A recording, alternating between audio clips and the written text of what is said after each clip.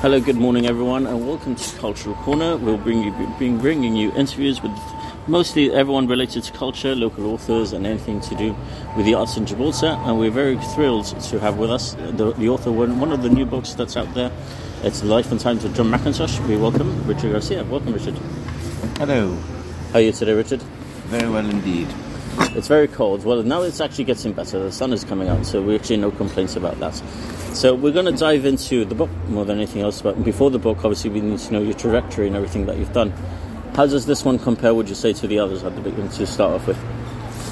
Well, this falls into a category of one of the types of books that I've written. So I've written a number of books on philately. I've written a number of books on postcards and collectibles. I've written some books on families in Gibraltar, such as the Alwani family, the Basadoni family, the Sagone family, and the Speed family. So this fits into that particular bracket. And what is it about John McIntosh that's so captivating, would you say? Is it more... Obviously, we actually sat down in Drummond's Square, coincidentally enough, of all the places that we could choose. But, I mean, more than anything, it's more to know what he did behind the scenes and obviously what he did to help people. So tell us a bit more about that and obviously the research behind that as well.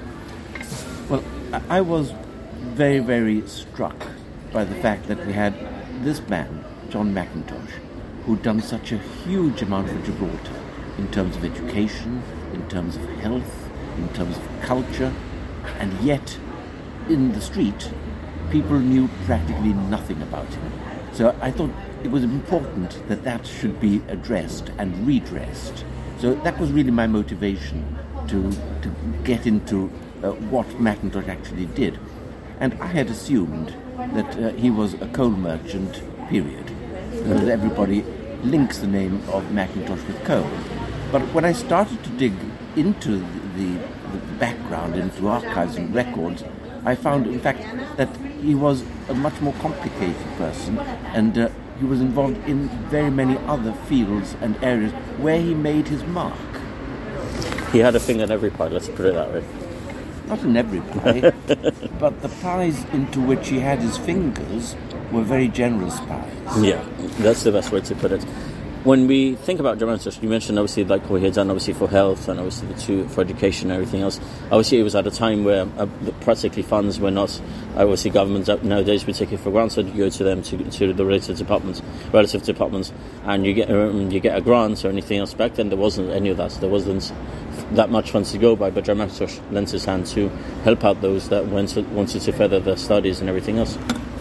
Yes, and also Victoria McIntosh. Let's not forget that she was a philanthropist in her own right. I've often described them as a power couple because I think that's what they were. John McIntosh died in 1940, and Victoria McIntosh died in the late 1950s, so nearly 20 years later. So in the time between John McIntosh's death and her own death, Victoria McIntosh also spent a lot of money on very worthy causes, starting during the war in buying a Spitfire for the war effort, which was named John McIntosh. And in fact, there's a photograph of that particular Spitfire in the book. One book to definitely look out for. When we think about, you mentioned Mrs. McIntosh in particular, but obviously what people associate, we were talking about it before, off record and before the interview, obviously people think Victoria Stadium, they think Victoria, but obviously it's named after her, Victoria Stadium. That's something, a little fact that people may know or might not know either at the same time. But when we talk about these things that they both did, obviously you mentioned the power couple, they're just equal, they're both equally as helpful, as they say. What was it more about him, like behind the scenes? Obviously you mentioned the research and everything else.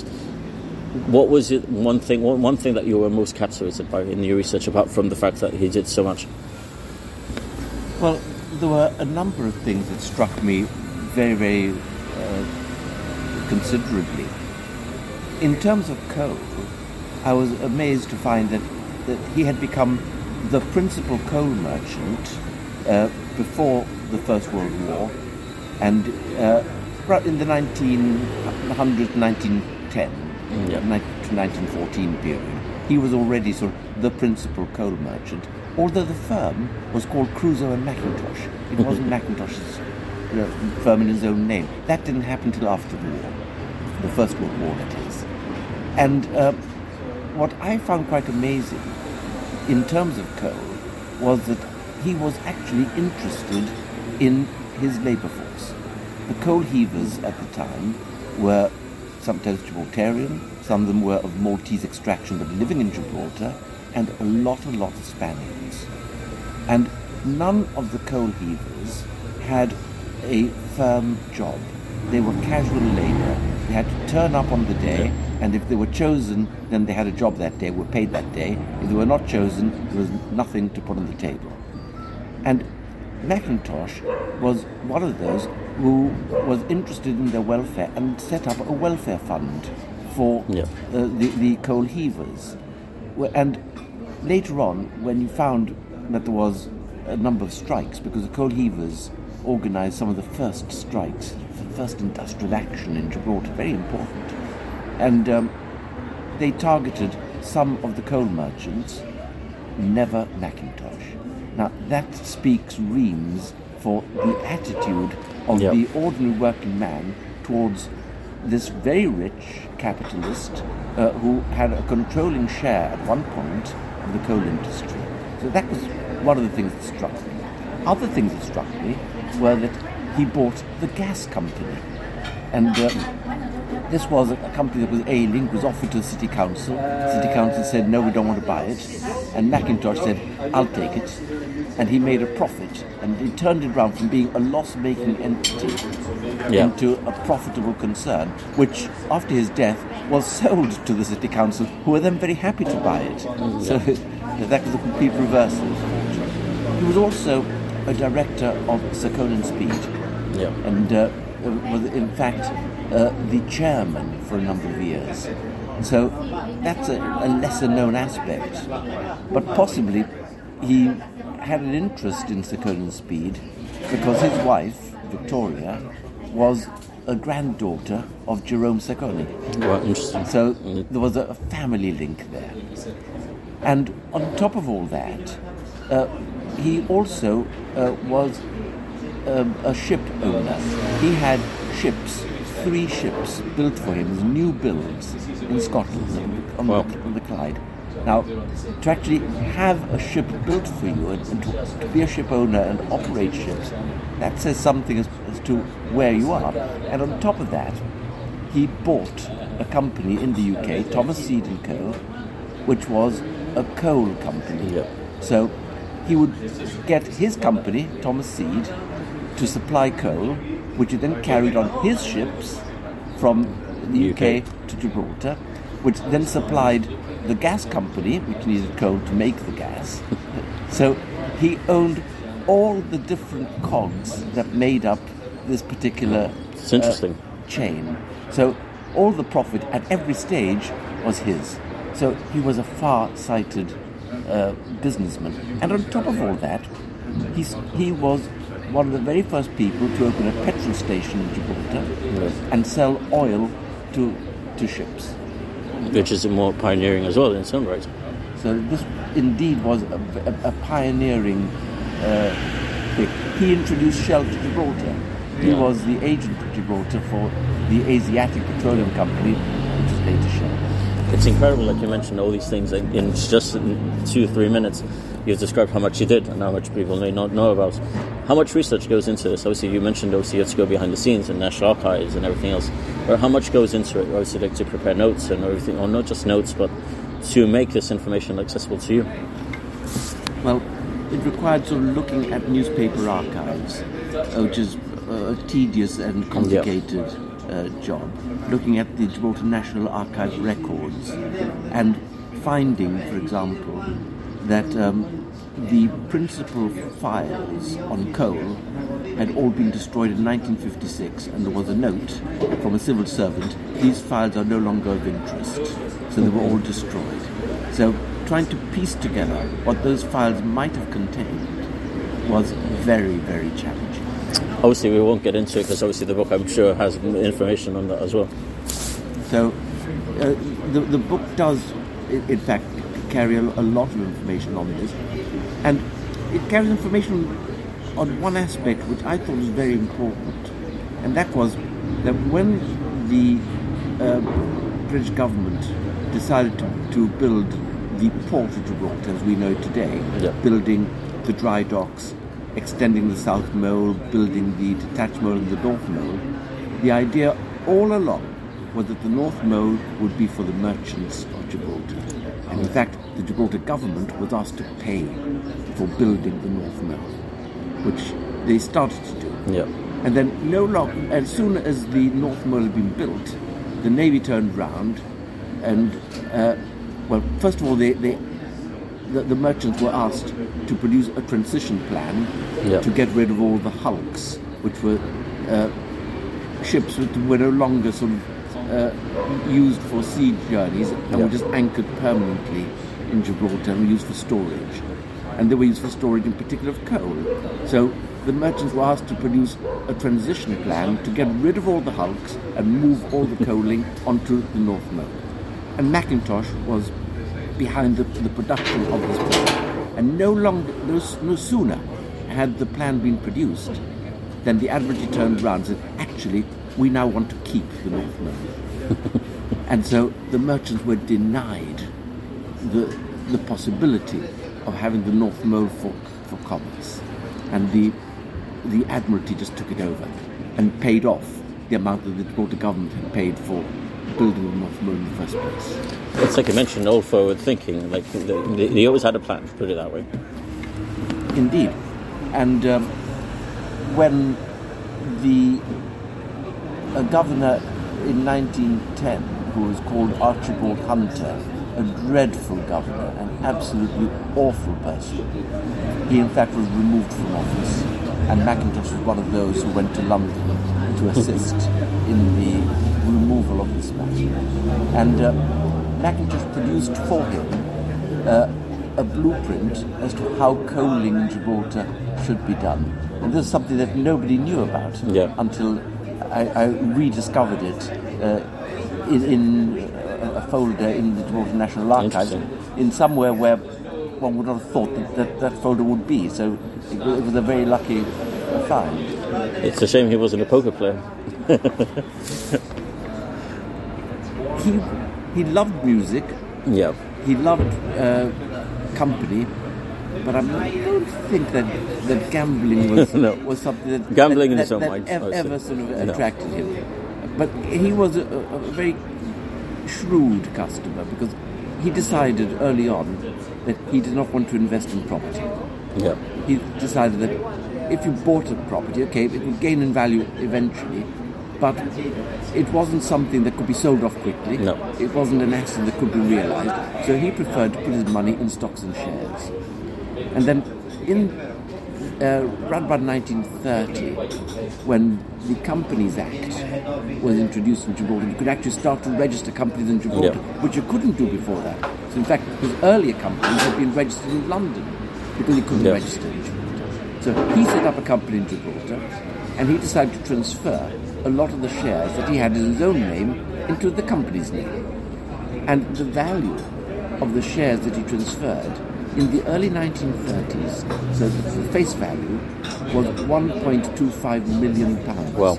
So that was then. So a lot of money then. That was at least 40 to 50 million today. Yeah. So it was a huge amount. And that shows how successful he was in terms of playing the stock market. When shares were at a high, he'd sell, and he'd identify ones that were underperforming, but were going to improve, and invest in those. And he did very, very well. He played his cards right in every sense of the word. And he had a very good stockbroker to help him. That's always very interesting to know. How much of value would you say then when it comes to, obviously, like he mentioned a lot of people when it came to grants, and obviously for people to further their studies, which obviously, like we mentioned about funds and everything else, but a prime example as to how much you have to give someone to maybe further their studies, for example. But the granting of money to further studies was actually something that John Mackintosh did not do. Yeah. It was Victoria Mackintosh who did. She was the chairman of the committee that decided how many scholarships to give in any year and who was going to get them. So it was Victoria, knowing that her husband wanted to support education, who used some of the money of the estate in order to help young, bright Gibraltarians to further studies at a time when the government only gave something like 2 scholarships a year. Yeah. So Mackintosh gave more. And that was really the stepping stone for many people to obtain professional qualification and going on to do terrifically well in a wide range of fields. It's always very interesting to know more than anything else, because more we take it for granted nowadays because everything is so accessible, obviously email or a call or WhatsApp or anything else. But how accessible were they to be able to approach for these grants in particular, especially Mrs. Mackintosh?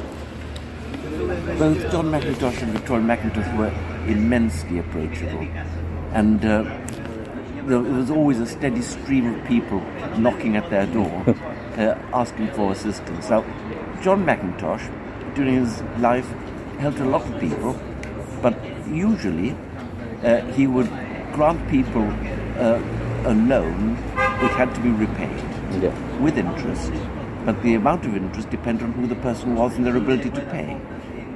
So that people valued what were being given, but he would give money where, for example, a bank would not.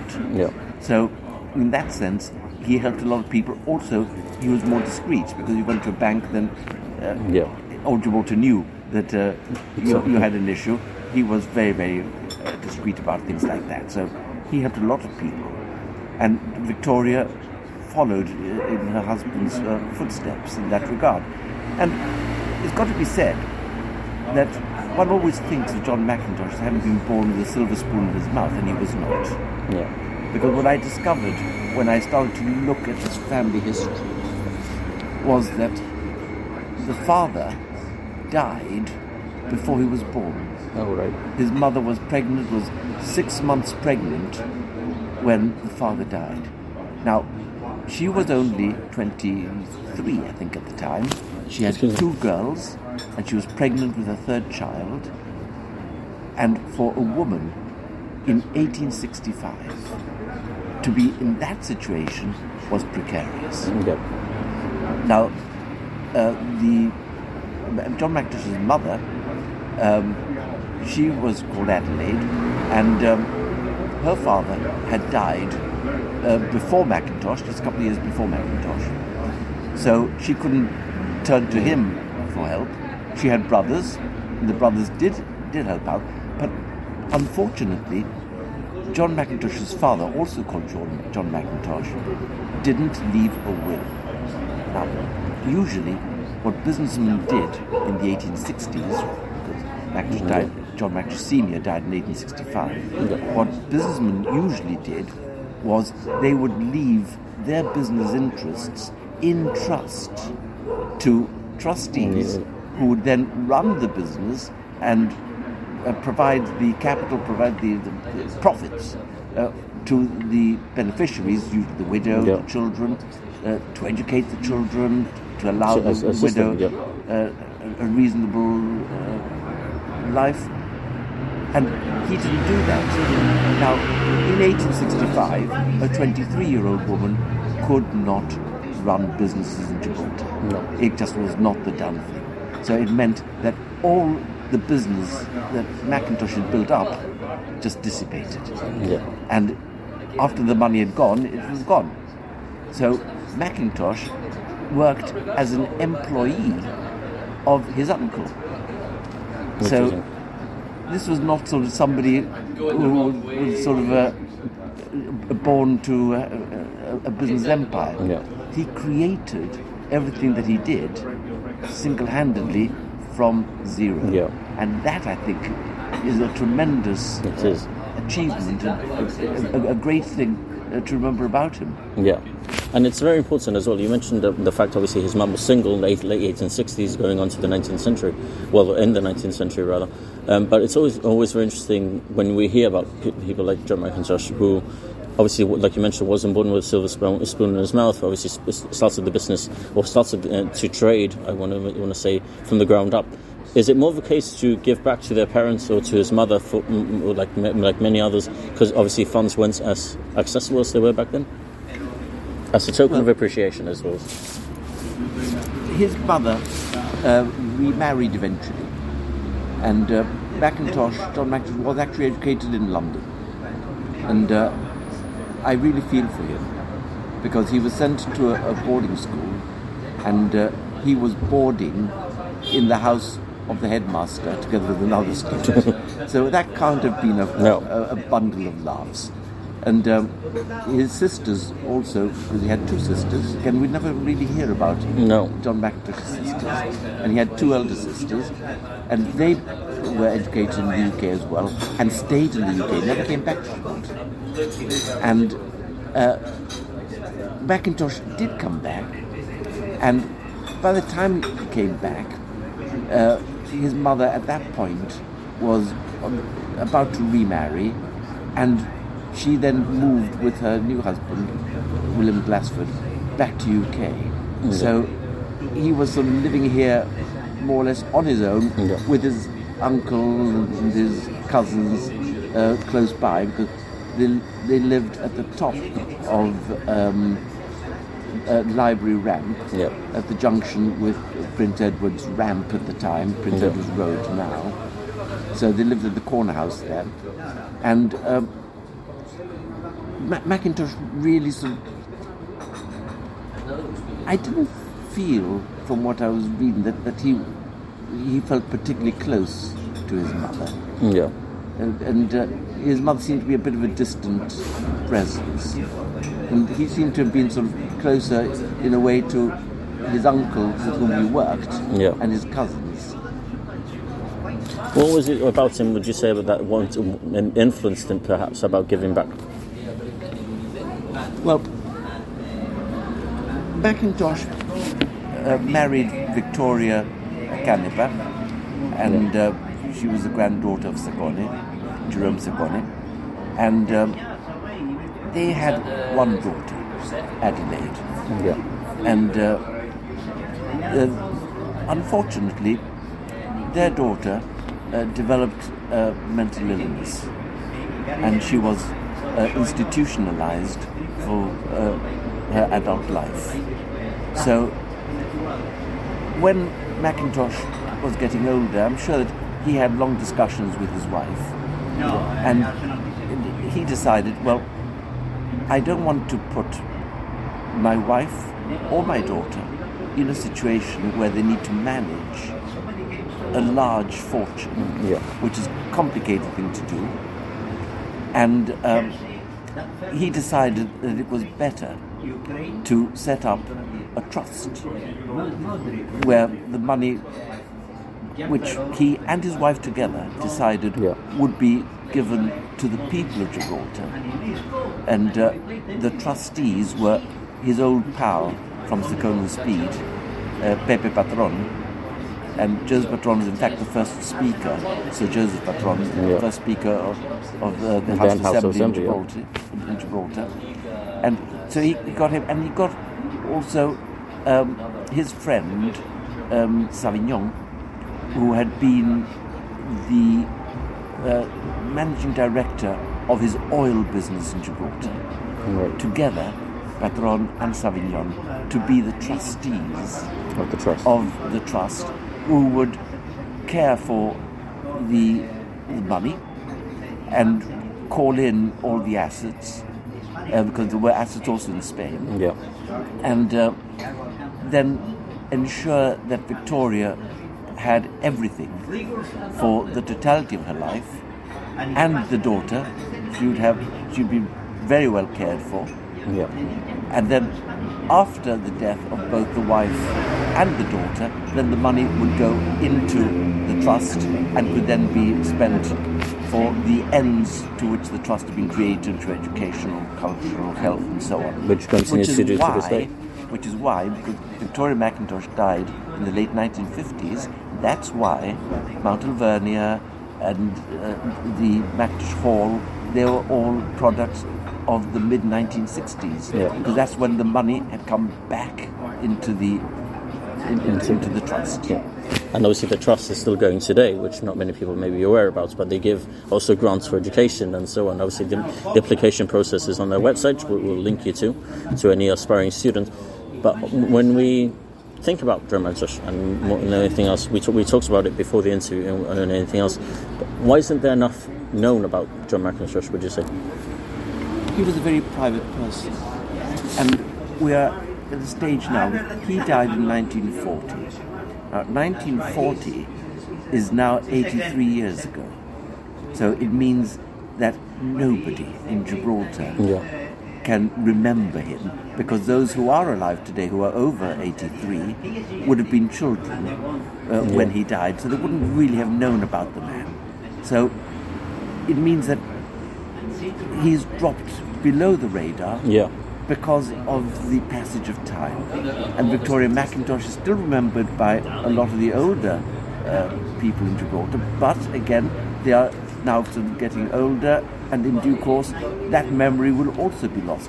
So it was important to record now, so that the tremendous good that was done by John and Victoria McIntosh for the people of Gibraltar would not be forgotten, and we'd learn something about what they did and about their life. And they lived very comfortable lives, because they were very rich and they enjoyed their money, but they were also tremendously kind and great benefactors and tremendous philanthropists. And we're hoping that that's what the book achieves for future generations, to learn more about both of them, not just John and Victoria, but everything that they did. And obviously we spoke about it even more about this off record, but obviously you're also lobbying for something to be done in their honour as well. You're lobbying for something to be done in their honour. Well, I am rather disappointed that the only thing that we have in a public place to remember John McIntosh is the bust, a small bust which can hardly be seen because it's stuck in a niche which was created